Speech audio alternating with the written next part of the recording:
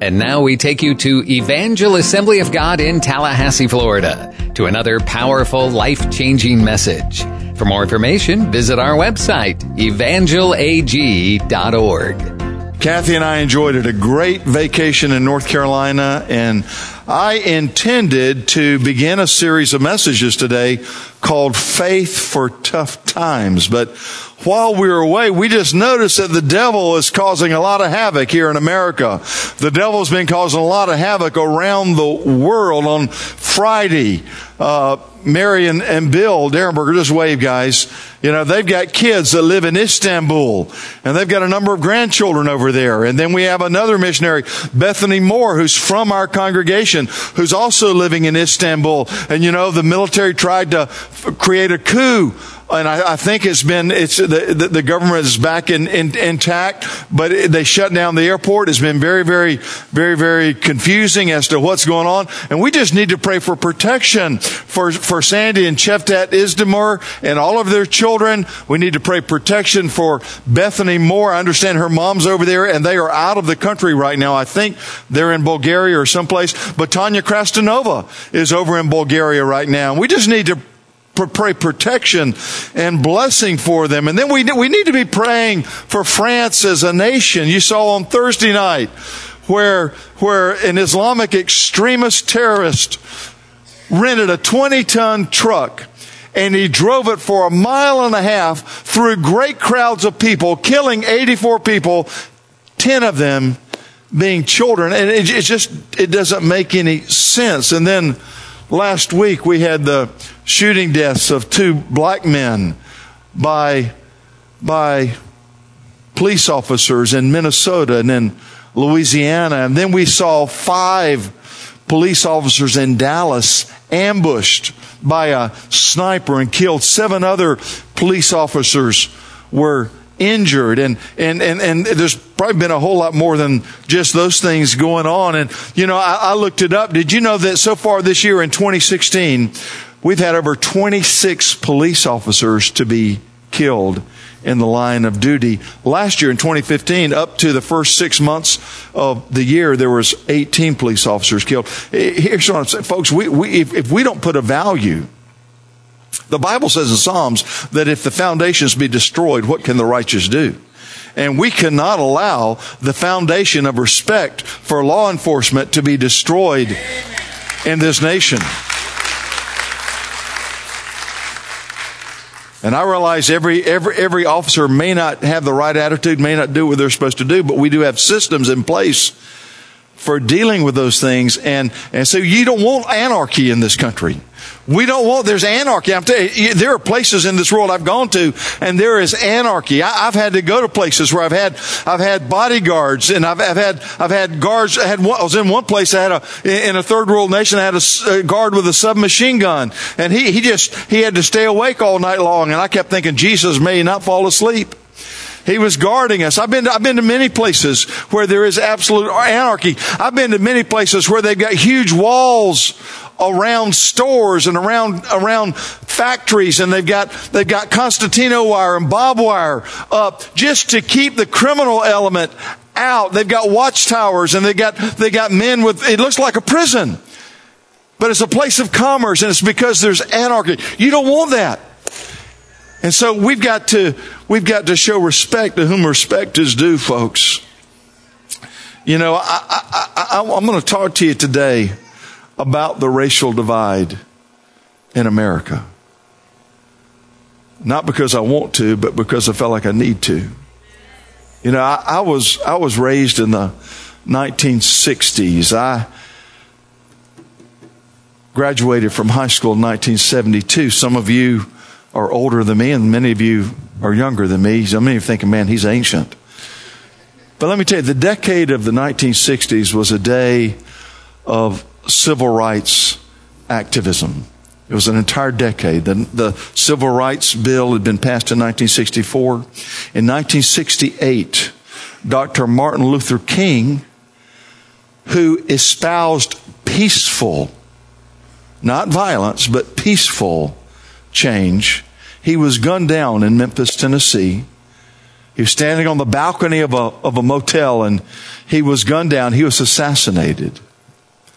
And I remember going to Rickards high school. Back then, Rickards was a junior high and a senior high. It was grades 7 through 12. And I was in the 8th or 9th grade. I can't remember. But I remember going to a homeroom that morning and talking to some of my black friends. And some of them were crying. They were upset. They said, we are angry and we are mad.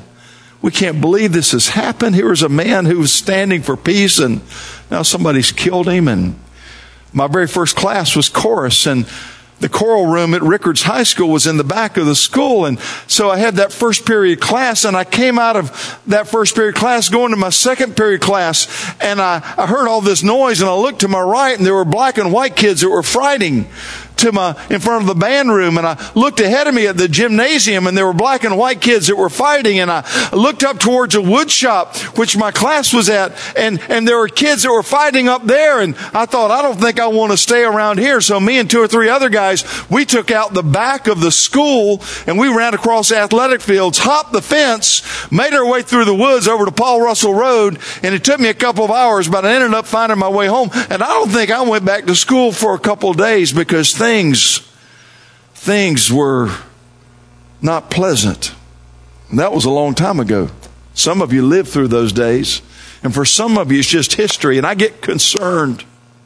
I want you to hear my pastor's heart. I get concerned for several generations of white kids and black kids and white adults and black adults and Hispanic adults and Asian adults and everybody. I get concerned because there's a whole lot of people, they just know the name Dr. Martin Luther King, that we got roads named after him today, and he was an historical figure, and that they know that some people suffered for things a long time ago, but all they know is that life is hard, and life's not fair, and some feel trapped economically. They feel trapped because they don't know what to do, and they're frustrated. Folks, let me just talk to you. Is this okay? Can I just talk to you? Let's look at Acts. Turn your Bibles to Acts chapter 10. And let's ask ourselves, how did the first century church deal with racial problems? How did the first century church deal with issues like this? And I would just tell you, it was the Holy Spirit had a plan. And I'm telling you, the Holy Spirit's got a plan today. I said the Holy Spirit's got a plan today.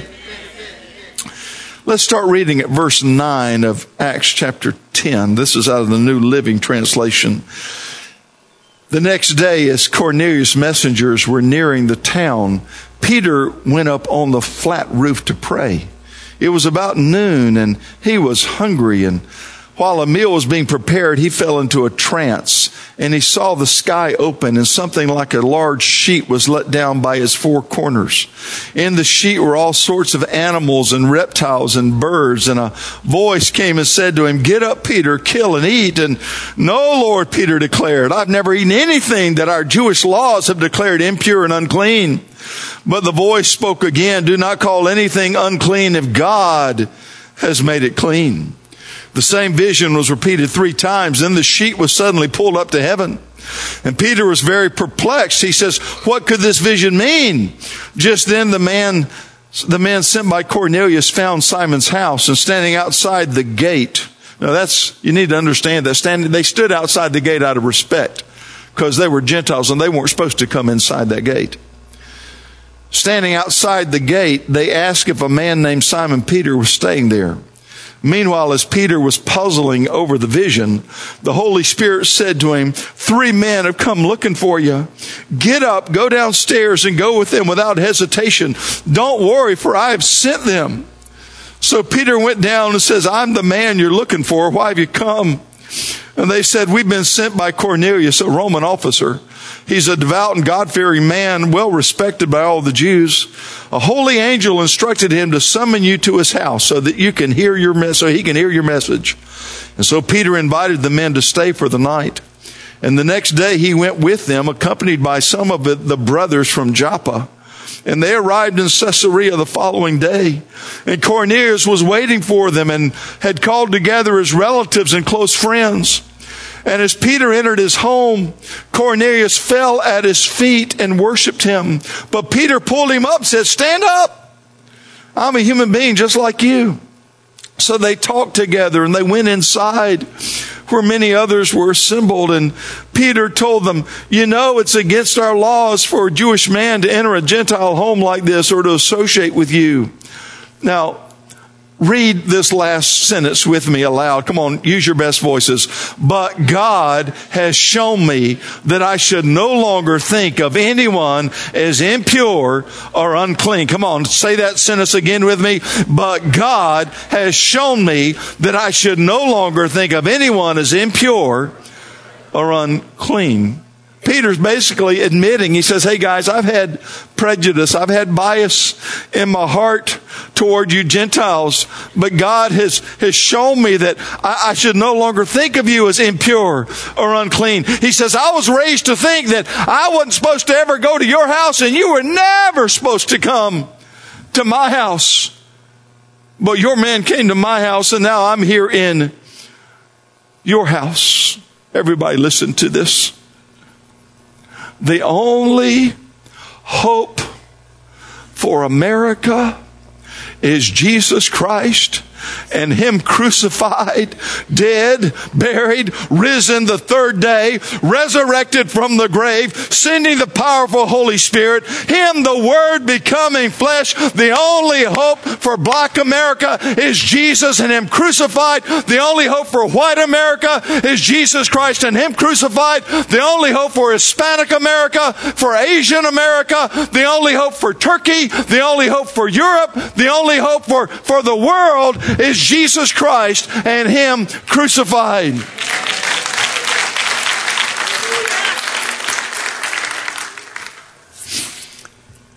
I looked at the Bible the last couple of days and I asked myself, how many different people groups were in that first century church? How many differences did they really have, and how did they deal with them? We know that there were Jewish believers from Palestine. That means they were from Jerusalem and from Israel. They were in the church. And we also know there were Jewish believers from other parts of the world. These people were Jews who had come to believe in Christ as Messiah, but they didn't have the same customs and they didn't look like those Jews that were from Palestine.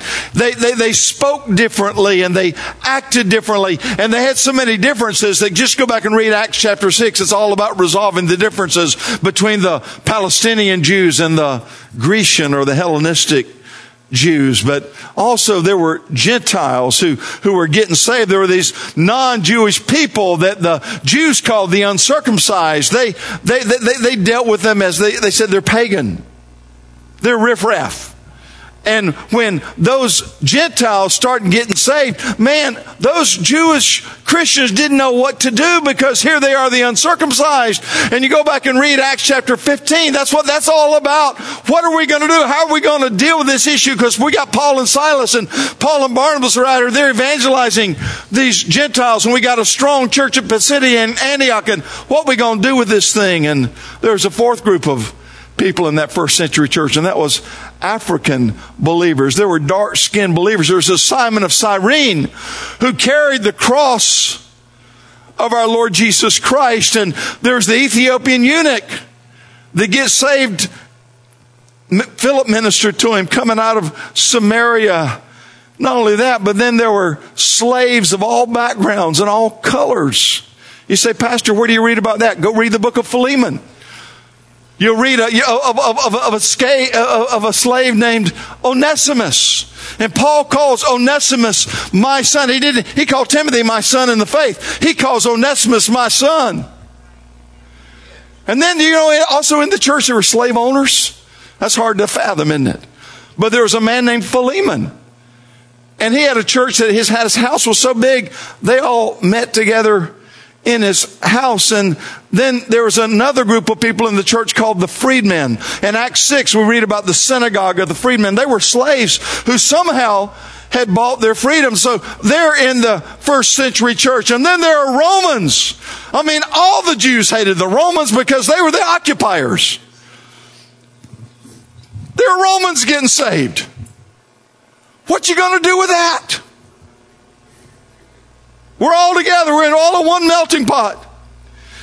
And last but not least, there were Samaritans in the church.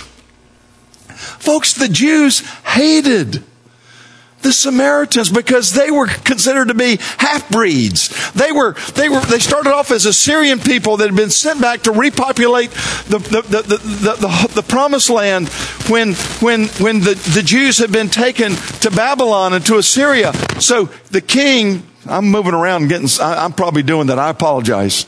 Our sound people do a great job, and there's something going on, but I'll tell you what, I'll try to be still, okay? Pray for him. Say, Jesus, help him. The Samaritans were hated by the Jews because the Samaritan race. They were half Assyrian and half Jewish, and they didn't worship the way the Jews wanted them to worship.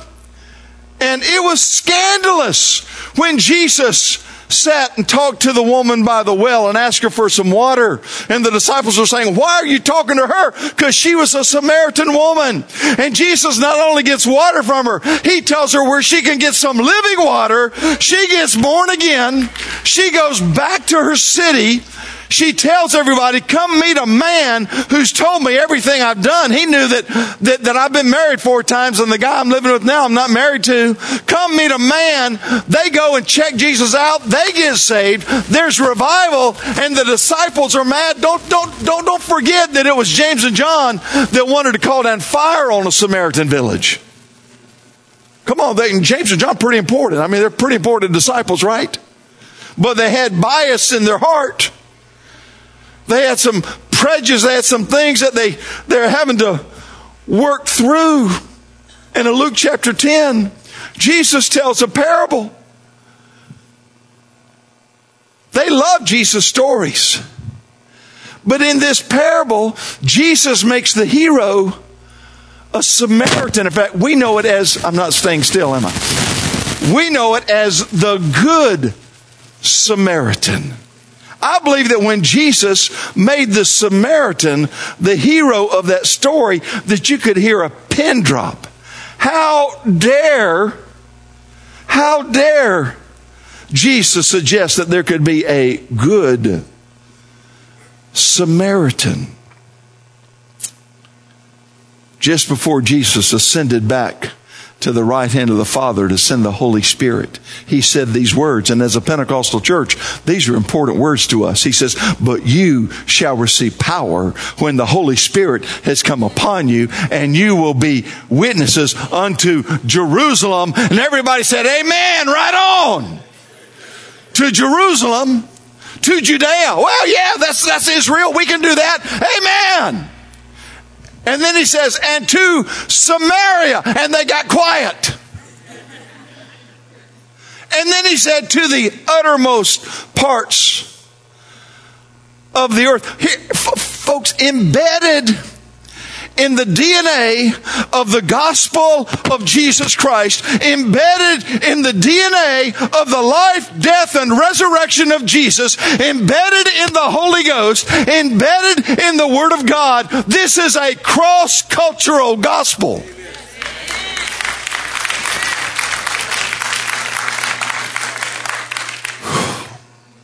Verse 29, let's look at that. Peter says, so I came without objection as soon as I was sent for. Now tell me why you sent for me. And Cornelius replied, 4 days ago, I was praying in my house about this same time, 3:00 in the afternoon. And suddenly a man in dazzling clothes was standing in front of me.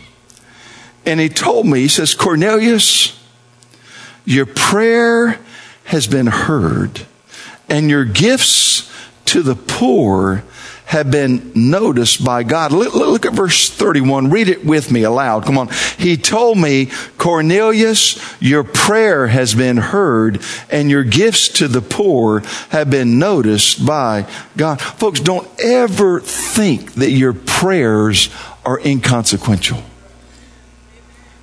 Don't ever fall into that lie from the devil that it doesn't do any good to pray.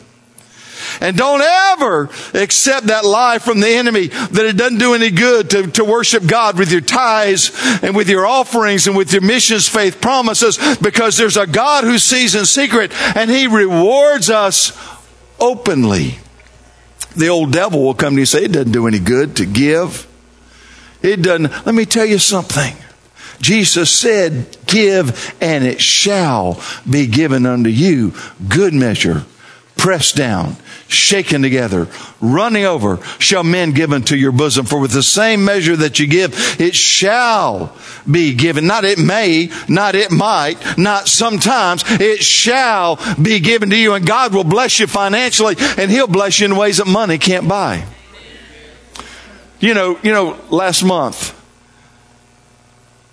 I knew somebody that attends our church, and I knew they needed a pair of shoes. And so I went to the shoe store and I bought them a pair of shoes. I bought them one like I'd like to wear, okay? Bought a nice pair of shoes for them. And I took it to them. Kind of forgot about it. And just before Kathy and I went out of town, I was in Dillard's. And I found myself by the shoe department. I was just looking. And I found some really nice, not one, but two pairs of shoes that were really nice. And they were half price. And the salesman came over and he said, sir, he said, not only are these half price, but today you can take an additional 30% off. Do you know I bought not one, but two nice pair of shoes? And I paid about 20% on the dollar what they were actually retail. So somebody say hallelujah. Say God, He doesn't pay up every Saturday night. He's not going to settle every Saturday night. But David said, I've been young and I'm old, but I've never seen the righteous forsaken or his seed begging bread. He'll bless you in ways you hadn't even dreamed about. Amen. Glory to God.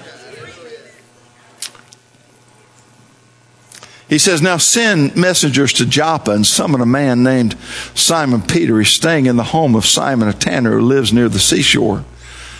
Verse 33, so I sent for you at once, and it was good for you to come. Now we're all here waiting before God to hear the message the Lord has given you. Verse 34, then Peter replied, I see very clearly that, say these four words with me, God shows no favoritism. Come on, say it again. God shows no favoritism. Folks, we serve a God who is an equal opportunity God. The world will discriminate against people because of the color of their skin, or because of who their mom and daddy were, or because of their national or ethnic origin. God is an equal opportunity God. Peter says here, I see that God shows no favoritism. Okay, but you and I live in a world that people do show favoritism, right? What do you do with it? How do you handle that? Number one, you need to be speaking with your own mouth. The favor of God is in my life. The favor of God is upon me. Jesus grew in wisdom and stature and in favor with God and man. I am walking in the favor of God. That may not mean that everybody smiles at you that sees you. But I'm walking in the favor of God. Anybody ever been involved in a road rage incident?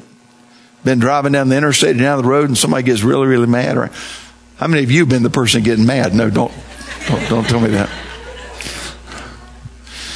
Kathy and I were driving home the other day, and we had gotten off the interstate because of accidents, and we're taking some back roads, and we had a fellow that just, I don't know who hurt him.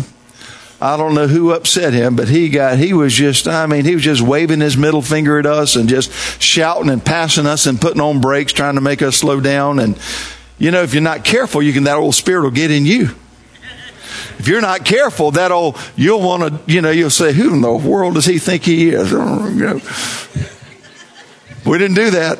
Thank God. Kathy says she was driving. And Mama ain't happy. Ain't nobody happy, right? She was driving. And I just closed my eyes. I said, Jesus, I thank you because the favor of God is on us. I thank you. And I didn't even say this to Kathy. Kathy said, I think I'm just going to slow down and let that clown get as far away from me as he can. And that's what we did. We never saw him again. But the favor of God. See, we live in a world where people will do wrong things toward you. What you got to know is that greater is he that's in you than he that's in the world. What you got to know is that you've got the power that raised Christ from the dead inside you. And what you really got to know is it's really not about you and me. It's about Jesus inside us. Folks, when I preach, it ain't about me. Ain't's not the right word. It's not about me. It's not about what I think is good to preach. It's about what does the Holy Ghost say. Paul says it seemed good to us and the Holy Ghost. You need to be consulting with the Holy Spirit. You've got an opinion here, Lord. What do you want done? Glory to God. You got the favor of God on you. And God's not going to discriminate. In fact, the Bible says that promotion doesn't come from the east. It doesn't come from the west. It doesn't come from the south. In other words, real promotion doesn't come from people. I don't know how many of you have ever been rejected for a job and you thought, well, they didn't like the color of my skin, or I was rejected because of we're interviewing right now for worship pastors and a children's pastor, and I got an email last night from a fellow that had interviewed with us, and we had told him we didn't think it was going to work out, and he emailed me. Well, did I say something wrong? Did I do something?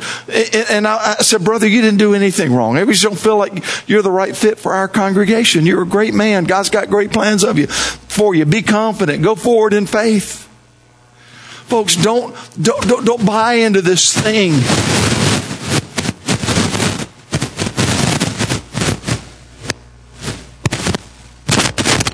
Zach used this last week.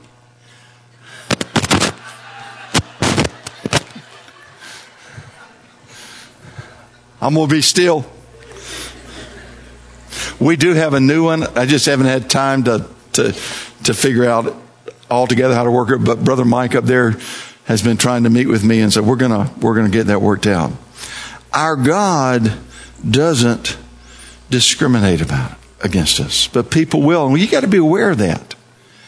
And here's the deal. Everybody I know wants 3 or 4 things. Everybody wants and needs love, acceptance, forgiveness, and respect.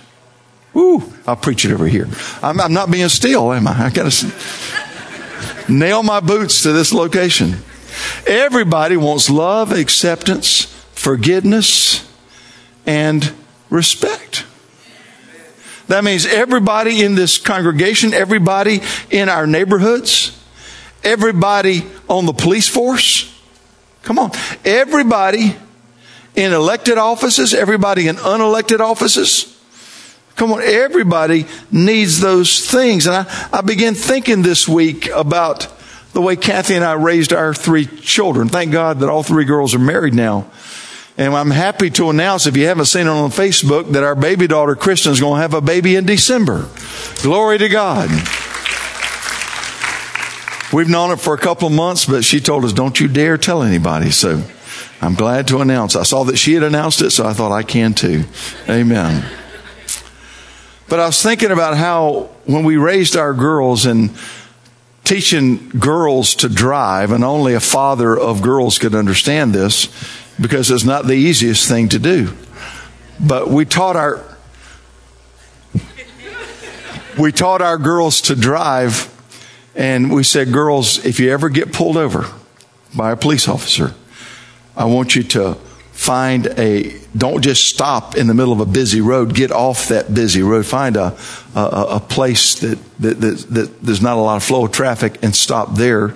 And if it's nighttime and they're stopping you and you're in a desolate area, if you're in an area that's not lit up, you drive slowly now, but drive slowly until you come to a well-lit area. And we said, if a police officer, if he treats you wrong, if he's got an attitude, if he's doing something he shouldn't do, then, you can report law enforcement officers and it will go in their permanent file. And so I was thinking about that, and we have a missionary that we support here, Mike and Eve Brooks, and they're an African-American family. Can we put their photo on the screen? This is Mike and Eve Brooks. They're now in Indonesia. They're with the Assemblies of God, and they're also, I've known these guys for over 25 years. Mike was a pilot in the Air Force, and when he got out of the Air Force, he had all the major airlines were trying to get him to come to work for them, because he would take care of their minority hiring quotas. He would help towards that. And they were offering him hundreds of thousands of dollars. And he says, no, God has called me to be a missionary. And they've been career missionaries with the Assemblies of God, and also with Wycliffe Bible translators, and with Mission Aviation Fellowship, which is part of Wycliffe. And so I contacted Mike by email, and I said, Mike, what was it like? Because they've got 5 children, 3 boys. And I said, what was it like raising your kids, and what did you tell your kids to do? And here's what Mike and Eve wrote me back, and they're now in Indonesia, but they said, we taught our children to obey authority, including police officers, if they were pulled over. In fact, we taught our sons to be extra careful, to be polite and compliant to policemen. We taught them to follow instructions if they were told to put their hands up, and to especially not to say anything that would make or incite a police officer to become angry. Our sons have been pulled over by police, and they were very respectful when they were pulled over with no problems. In fact, one of our sons had to go to court when he was pulled over for speeding while going through our little town of Waxhaw, North Carolina. Well, that's just south of Charlotte. That's where Mission Aviation Fellowship is headquartered. Anyway, he says he was pulled over there missing a sign that changed the speed limit to 25 miles an hour. When our son went to court for the speeding violation, we instructed him how he should dress and act. Also, we went with him and waited at the court. Our son was neatly dressed and took responsibility for his actions and spoke very nicely. In the end, the ticket was waived and he didn't have to pay for the violation. On a different note, we instructed our sons not to wear hooded jackets off campus when they were students in college, for fear that they would go in a store and be suspected as someone coming in to rob the store. Profiling is a reality because some African American young men have gone on to stores and robbed the stores wearing hoodies. We believe that most police officers are hard workers and committed to their jobs. There are some that are nervous and jittery because police officers have lost their lives trying to settle domestic violence cases, or lost their lives because they've been targeted. We realize that policemen constantly put themselves at risk by trying to help the community and knowing if the situation they're entering in life is threatening for them. We pray for law officers in the United States. We pray that our law officers will not lose hope. Amen. Folks, God's not going to discriminate against us, and we don't want as Christians, we don't want to be discriminating or having bias in our hearts towards one another. But what do you do when the world discriminates against you? Tell you what I do. I remind myself that God is bigger than any man, and that I'm not wrestling against flesh and blood, but against principalities and powers and spiritual wickedness in high places. Look at verse 36. He says, this is the message of good news for the people of Israel, that there is peace with God through Jesus Christ, who is Lord of all. You know what happened throughout Judea, beginning in Galilee after John began preaching his message of baptism. And you know that God anointed Jesus of Nazareth with the Holy Spirit and with power. Then Jesus went around doing good and healing all who were oppressed by the devil. Everybody look at me. There's no record in Scripture of Jesus ever walking up to somebody saying, here, I want you to have cancer. Jesus never walked up to anybody and said, here, I want you to be discriminated against. I'm going to lay my hands on you for that. He never walked up to anybody and said, I want you to be economically deprived and live your life in poverty. No, he went around doing good, healing all that were sick and oppressed of the devil. The devil will kill and steal and destroy. And folks, go back and read Deuteronomy 28. It was never God's will for His people to walk in poverty. It was never God's will for His people to live an oppressed life or even a sick life. He said, I want you to live a blessed life. And that's what He's all about. Amen. Glory to God. Verse 39, and we apostles are witnesses of all He did throughout Judea and in Jerusalem. They put Him to death by hanging Him on a cross, but God raised Him to life on the third day. And then God allowed Him to appear, not to the general public, but to all whom God has chosen in advance to be His witnesses. We were those who ate and drank with Him after He rose from the dead.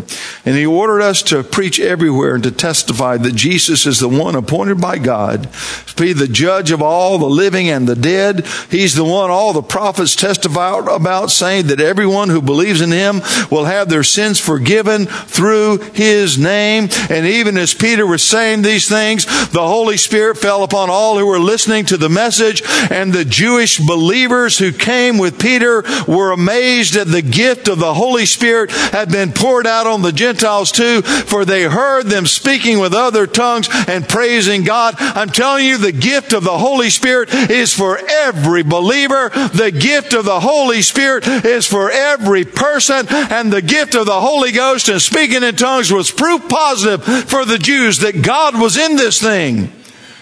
And He was changing a worldview.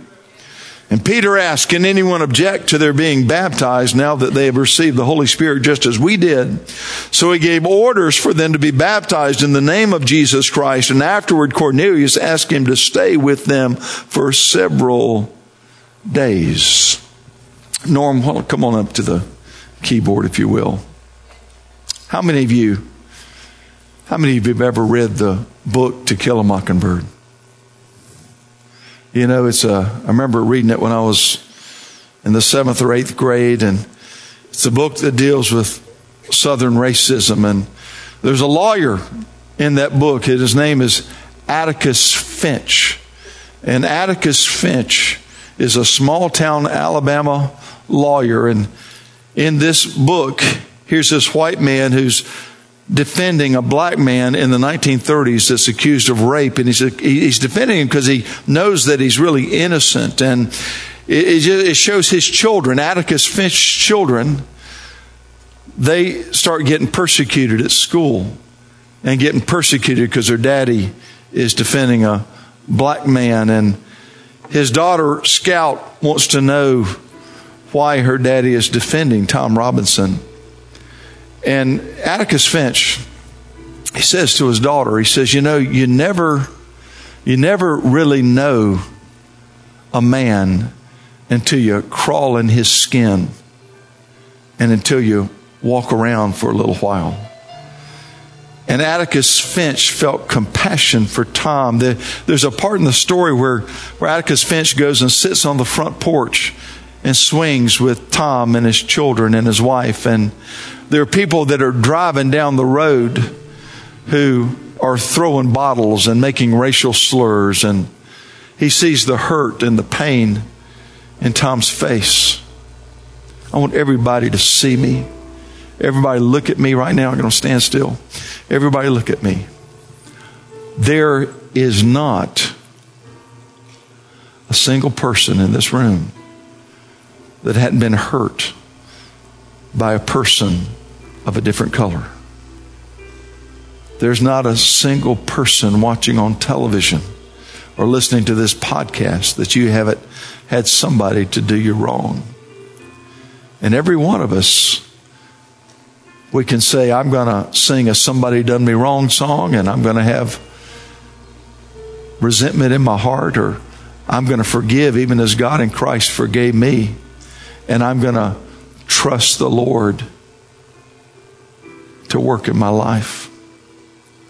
The Bible in the New Testament says that Jesus became flesh. God's Son became flesh. God's Son crawled into human skin, and He walked around so He could understand what you're going through, what I'm going through, so He could see and know.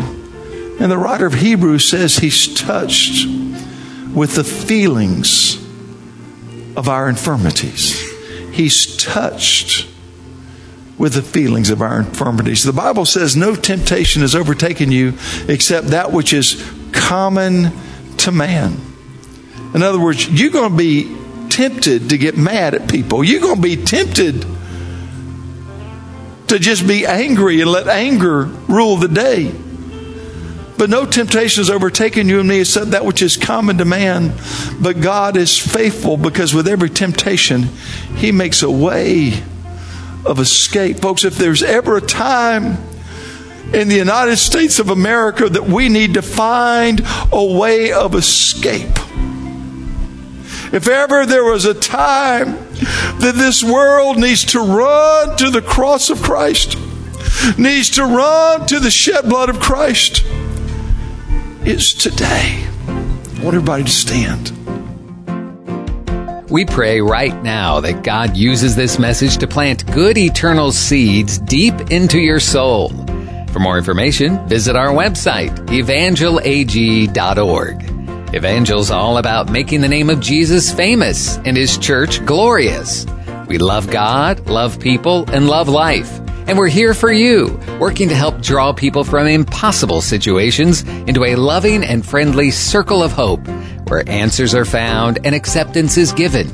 We invite you to join us for any of our services, Sunday mornings at 10:30 and Wednesday evenings at 7. We're located at 2300 Old Bainbridge Road in Tallahassee. We have fantastic programs for kids and youth and small groups to make deeper connections. And we pray that God blesses you richly and abundantly as you continue to seek Him first in all of your life.